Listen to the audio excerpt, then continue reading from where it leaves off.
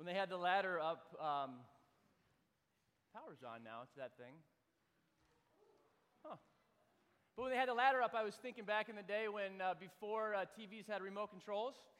I was alive back then, old enough to remember that, you actually didn't have a remote control to turn the TV on and off. And I just remember my dad always saying in that moment, "Hey, Dave, go turn the TV, go turn it to this channel and this channel." And I'm like, kids used to be the remote control and now no longer are. We get used to just the ease of a button to click it on or off. If you have your Bibles, turn to Acts chapter 9. Acts chapter 9. We're going to sit in that passage mainly this morning and just look at the story that we see in Acts chapter 9. And in the last couple weeks, actually months, we've been going through a passage in Acts chapter 2. Acts chapter 2, verse 42 says, "They devoted themselves to the apostles' teaching, to the fellowship, to the breaking of bread and prayers." And for a while we sat in what did it mean to be devoted to the apostles' teaching, which really was devoted to the Word. What did it mean for us as a church to be devoted to the Word, whatever it says, to be obedient to what the Word says? In the last couple of weeks, we are talking about what does it mean to be devoted to the fellowship, devoted to fellowship. And I want to start this morning with sharing a testimony that is about 9 months in the making. And downstairs on Wednesday nights, youth group happens here at Moran Park Church. Middle schoolers and high schoolers come together. And one of our desires is for the youth group to be a place of fellowship for middle school and high school students. I firmly believe that we don't need another big group gathering where we're all standing maybe shoulder to shoulder, back to back, or just looking forward. But we want to, at that space, grow in fellowship with one another. We run youth group in similar to a house church format where we're opening up the Word, we're making disciples, we're holding each other accountable, and it's a phenomenal time every Wednesday night. Well, last fall, I thought, you know what, when we get these high school girls together, because we separate based on high school, middle school, and then girls and boys. All right, it'll come up there. I just see Daniel in the back going, yes. I'm like, okay, that wasn't that exciting what I said.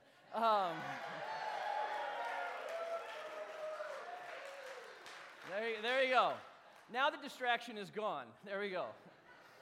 So in the fall, we got the high school girls together, and I thought, you know what, this would be so great because we have this high school girls house church that comes together, and the older can teach the younger, and the younger can ask questions of the older, and this would be a great, kumbaya moment where they're just all together on a Wednesday night and no issues are happening, and it's just, a couple years ago that these juniors were freshmen and they can share wisdom, and it would be absolutely amazing in my idealistic mind. Because we got started in the fall, and week after week I would hear issues. I would hear they look at us weird. They're mean, or we think they're mean, or they're too loud, or they're too quiet. There were all these issues back and forth. And I would hear them week in and week out, and the leaders and we would come together, and we're like, we're not going to give up on this. We're not going to give up on bringing this group together, and maybe it was my stubbornness that was coming out, but we persevered and said, no, there's something that's going to happen in this group. And as I was thinking about it this week, I just thought, how easy it is to when we come across trials, when we come across problems, specifically in fellowship, how quickly we want to bail. How quickly we want to just go in a different direction. And that even came out of that group. There were many that said, why don't we just form 2 different groups? Why don't we just meet separately? And we can do that.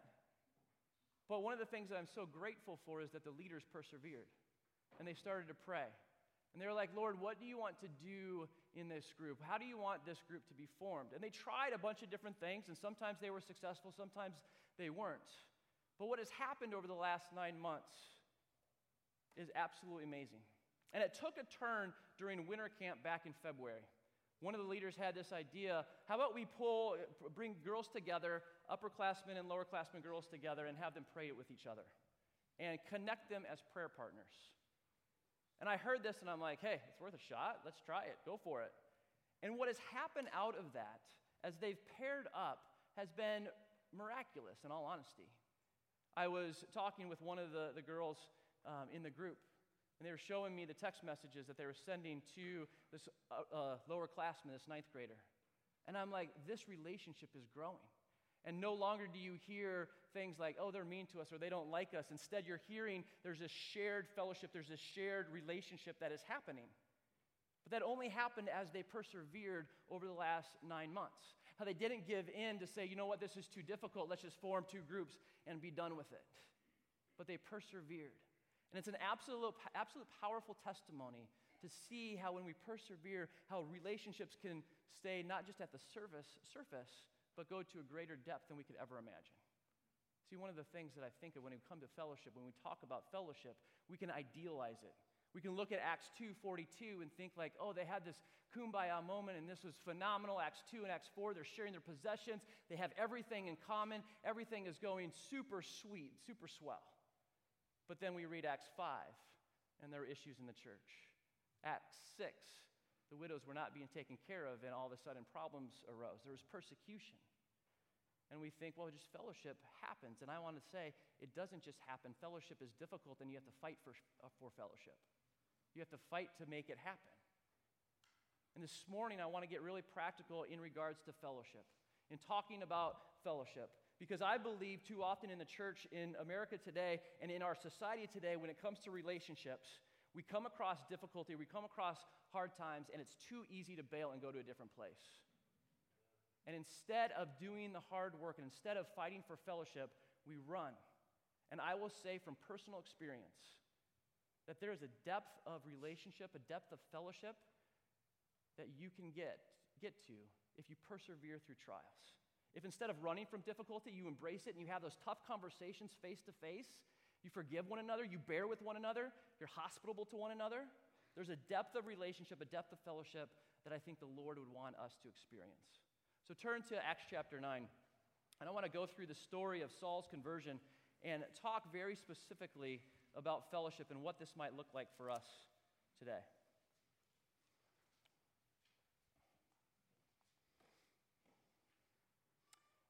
Acts chapter 9, verse 1. It says, "But Saul, still breathing threats and murder against the disciples of the Lord, went to the high priest and asked for letters to the synagogues at Damascus, so that if he found any belonging to the way, men or women, he might bring them bound to Jerusalem." So a little background. We have Saul. Saul is the number one enemy towards Christianity in the first century.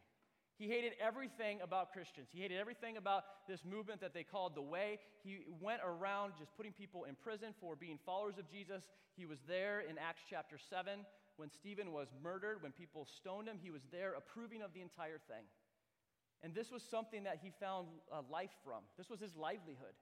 He went around arresting followers of Jesus, putting them in prison, and so he was on his way. He just got permission to go 150 miles north of Jerusalem to Damascus. And he's on his way. He's heard that there are followers of Jesus up there, and he wants to arrest them, put them in prison, and maybe even kill some of them. And so here is Saul, the number one enemy towards Christianity in the first century. Verse 3. "Now as he went on his way, he approached Damascus, and suddenly a light from heaven shone around him. And falling to the ground, he heard a voice saying to him, 'Saul, Saul, why are you persecuting me?'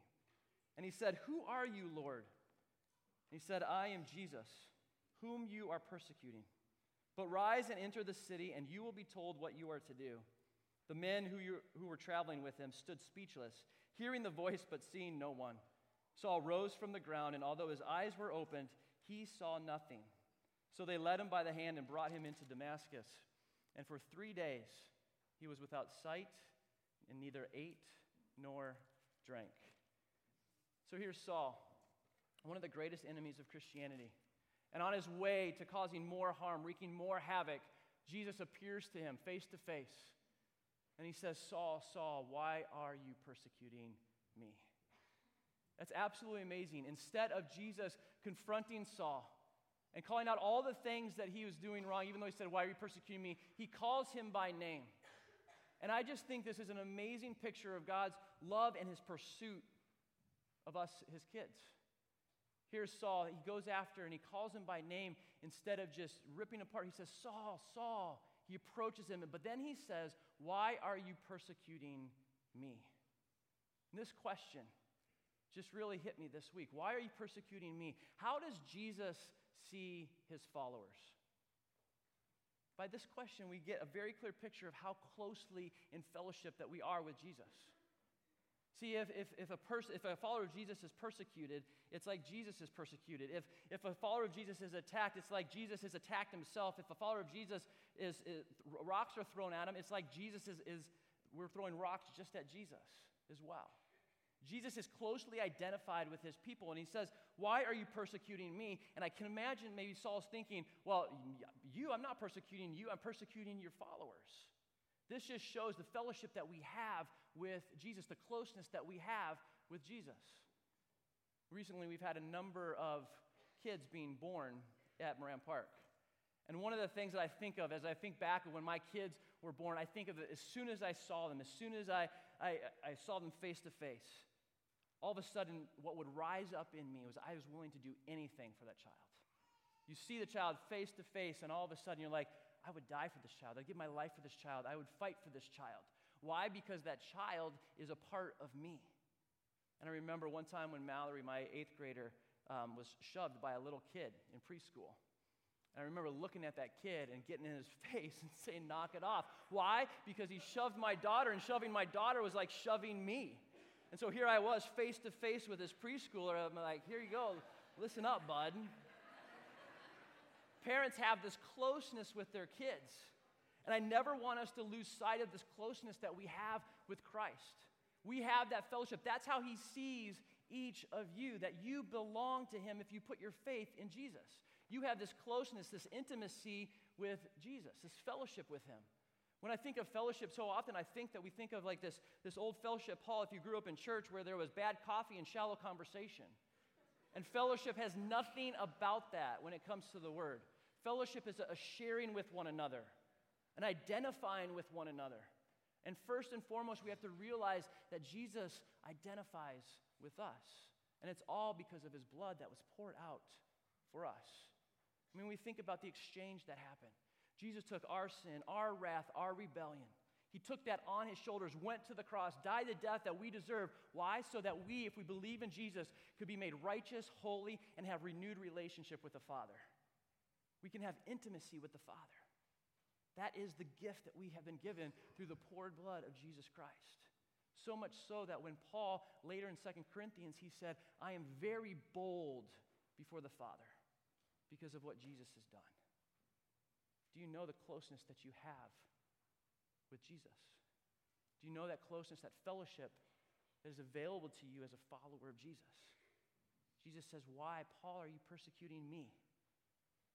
Let us never forget that closeness, that fellowship that we can have with Christ. And I so often think people say, I want to be closer to the Lord.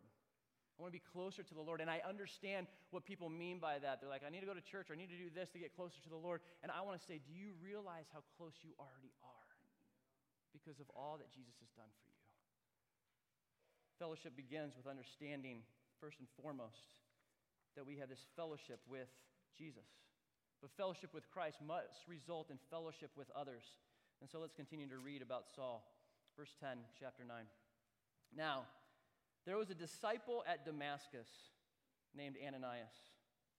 And the Lord said to him in a vision, Ananias. And he said, Here I am, Lord. And the Lord said to him, Rise and go to the street called Straight. And at the house of Judas look for a man of Tarsus named Saul, for behold, he is praying. And he has seen in a vision a man named Ananias come in and lay his hands on him so that he might regain his sight. Now I read that, and the thought that I have is, Jesus, why didn't you do it yourself? I mean, just recently, Jesus encountered Saul on the road, and he said, why are you persecuting me? And he was caused to be blind, he couldn't see, and he went to this house. And I read that, and I'm like, why didn't Jesus do that himself? Because obviously Jesus could have appeared to Saul, restored the sight in his eyes. He could have told Saul, you know what, you're going to be my chosen instrument to go carry my name to the Gentiles. This is what my plan is for your life. He could have done that himself. Why did Jesus send Ananias? I think one of the things that we must realize is that God can move in miraculous ways. God can move in a moment and heal somebody. God can encounter somebody face to face. But one of the primary ways that God moves throughout his kingdom is he moves through his people. We think we want to experience the grace of God. We want to experience the goodness. God, will you just encounter me in an absolutely powerful way? And he can and he will do that. But so often his grace is extended through people. He encounters people through his people who are willing to say, like Ananias said, "Here I am, Lord. Here I am, Lord." Throughout Scripture, we see, and I don't understand it, but we see, because God doesn't need us, but we see that God works through people to be his hands and feet. In Mark 16, it says, everywhere they went, they preached the gospel, and the Lord worked with them. I love that picture of partnership, that the Lord works with us, his people.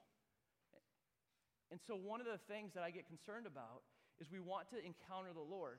We want him to impact our lives. But so often we neglect to be engaged in one of the primary ways that he engages us in the way he works in our lives. He works through people. Ananias, his name means the Lord is gracious.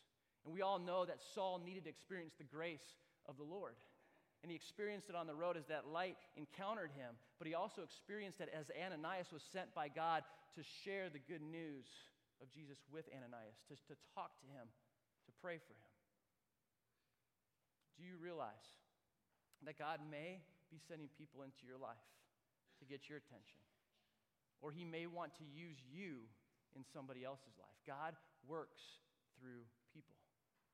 The other thing that I see in these couple verses is I love that how specific Jesus is.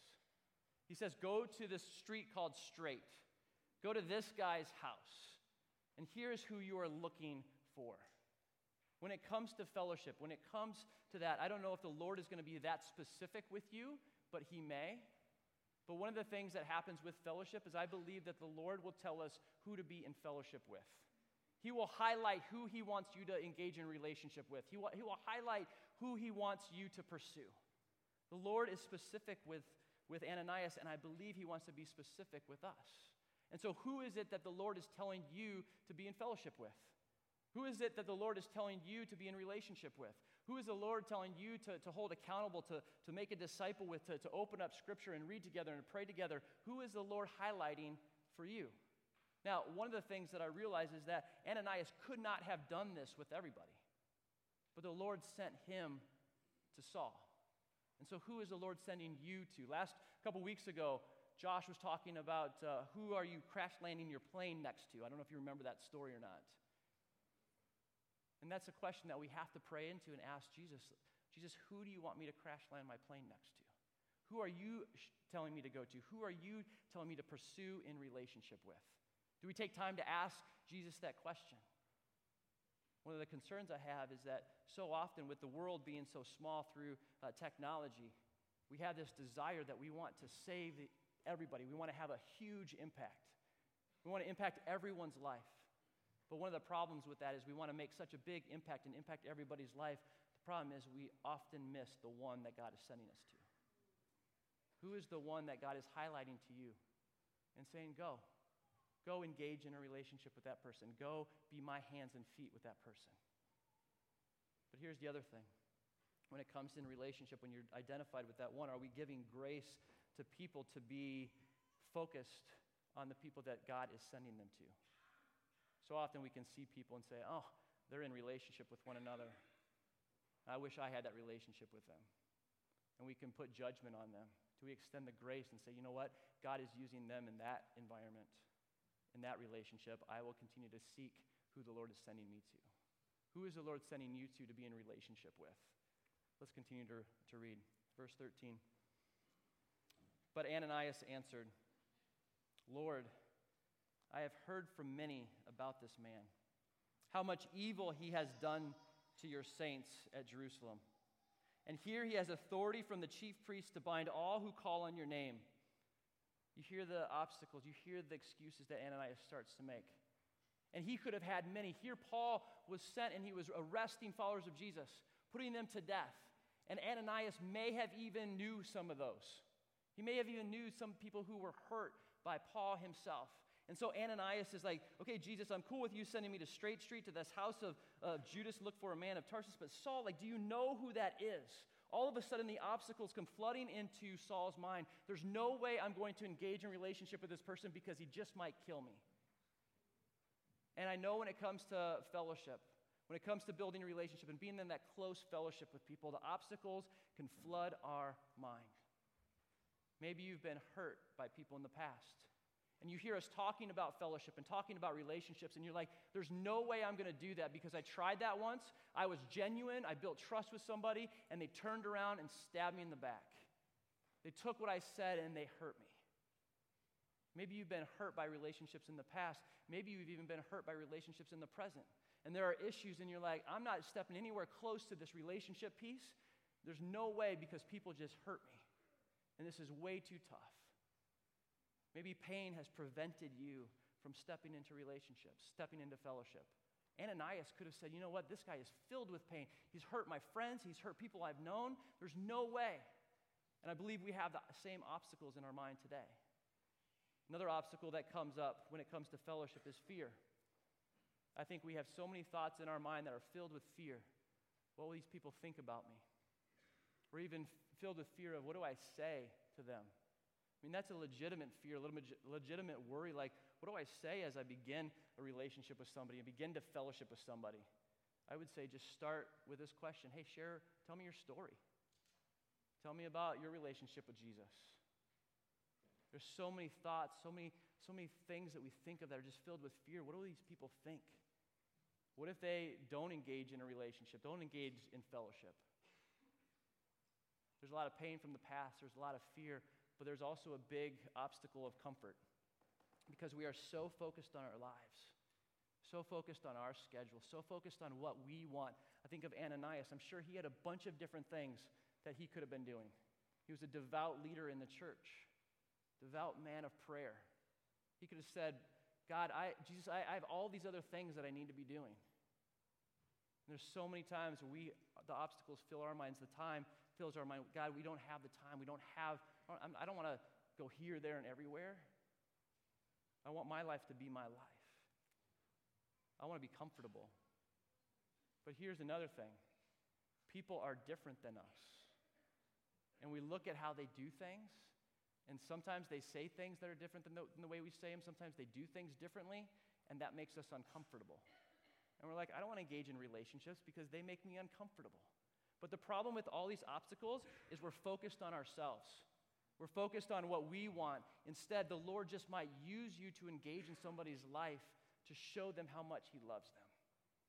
But I think this biggest obstacle is what we see next with Ananias and the Lord. He says this in verse 15, but the Lord said to him, Ananias comes up with this excuse, and the Lord said to him, go, for he is a chosen instrument of mine to carry my name before the Gentiles and kings and the children of Israel, for I will show him how much he must suffer for the sake of my name. And look at this. So Ananias departed and entered the house, and laying his hands on him, he said, Brother Saul, the Lord Jesus who appeared to you on the road by which you came has sent me so that you may regain your sight and be filled with the Holy Spirit. And immediately something like scales fell from his eyes, and he regained his sight. Then he rose and was baptized, and taking food, he was strengthened. I love it. Sometimes the biggest obstacle that we face is just taking the first step. Here, Ananias gets word from Jesus. This is what I want you to do. And it says that Ananias was obedient. He departed and entered the house. He took that first step and went.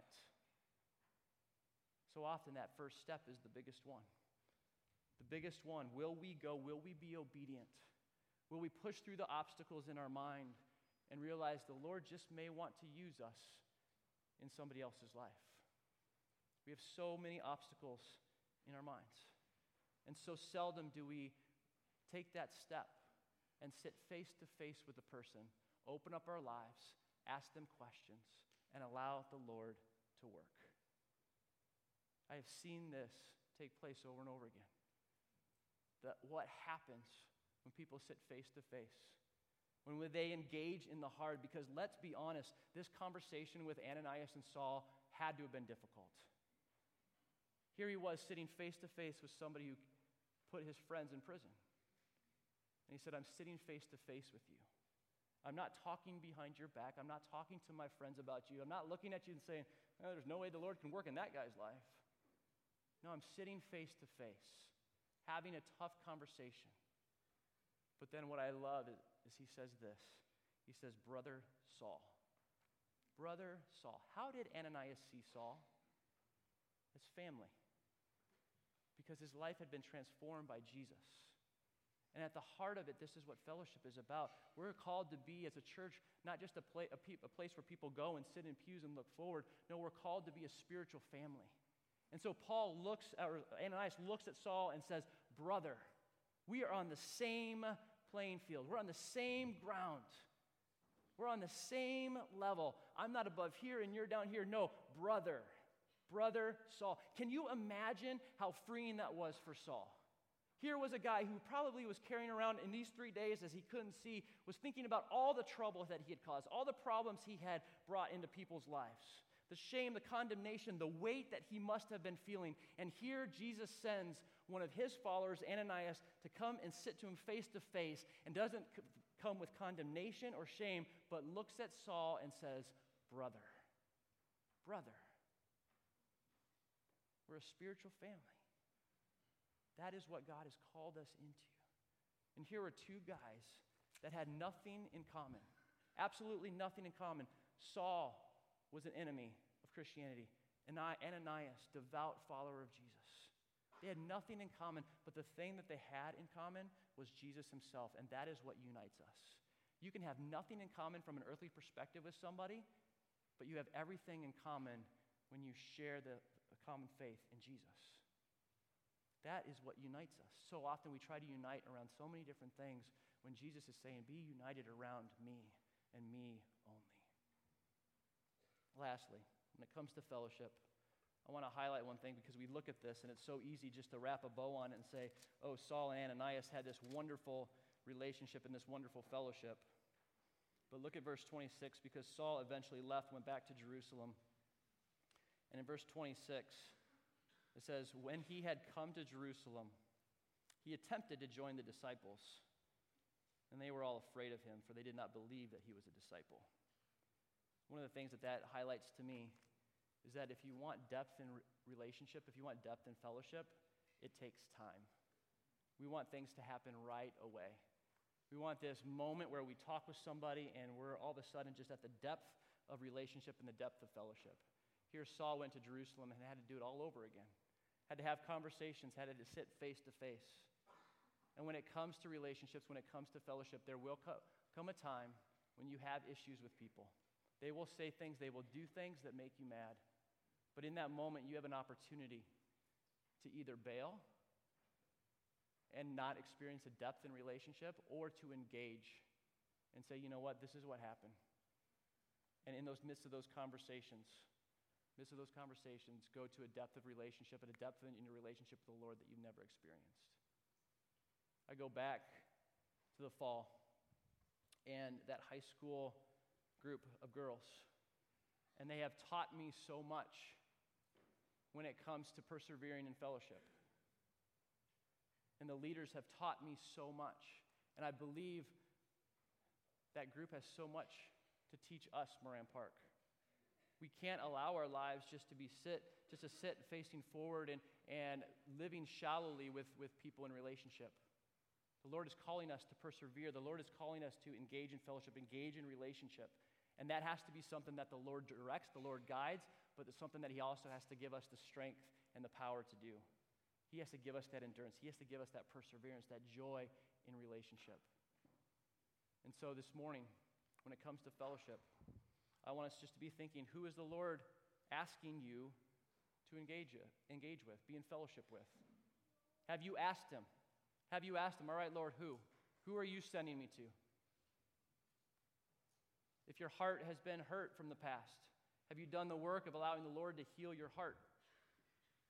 Or maybe there's hurt in present relationship, and And all throughout Scripture, we see you have to go to that person, have to have a conversation with that person. Are you willing to engage that hard work? I think the Lord wants us to persevere in fellowships, not so that it's something that we just talk about, but that it's actually something that we live into, that transforms our lives. We don't want to just be people who hear the word and don't do anything. We want to be people who live it out. And so I want to pray for us. I want to pray, and as I pray, as the worship team comes up, I want us first of all to remember that it's only by the blood of Jesus that we can have fellowship with God the Father. And that's the basis of our relationship, a basis of anything that we do. But I also want to ask that the Lord would be specific for each of us. Who is He sending us to? And are we willing to do that hard work of engaging in relationships with people, no matter the obstacles that flood our minds? And so, Holy Spirit, I ask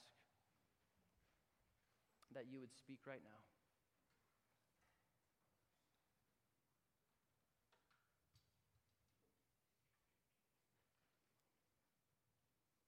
Jesus, I thank you how specific you are. I thank you. I thank you that you pursue us. Just like Saul, you pursued us.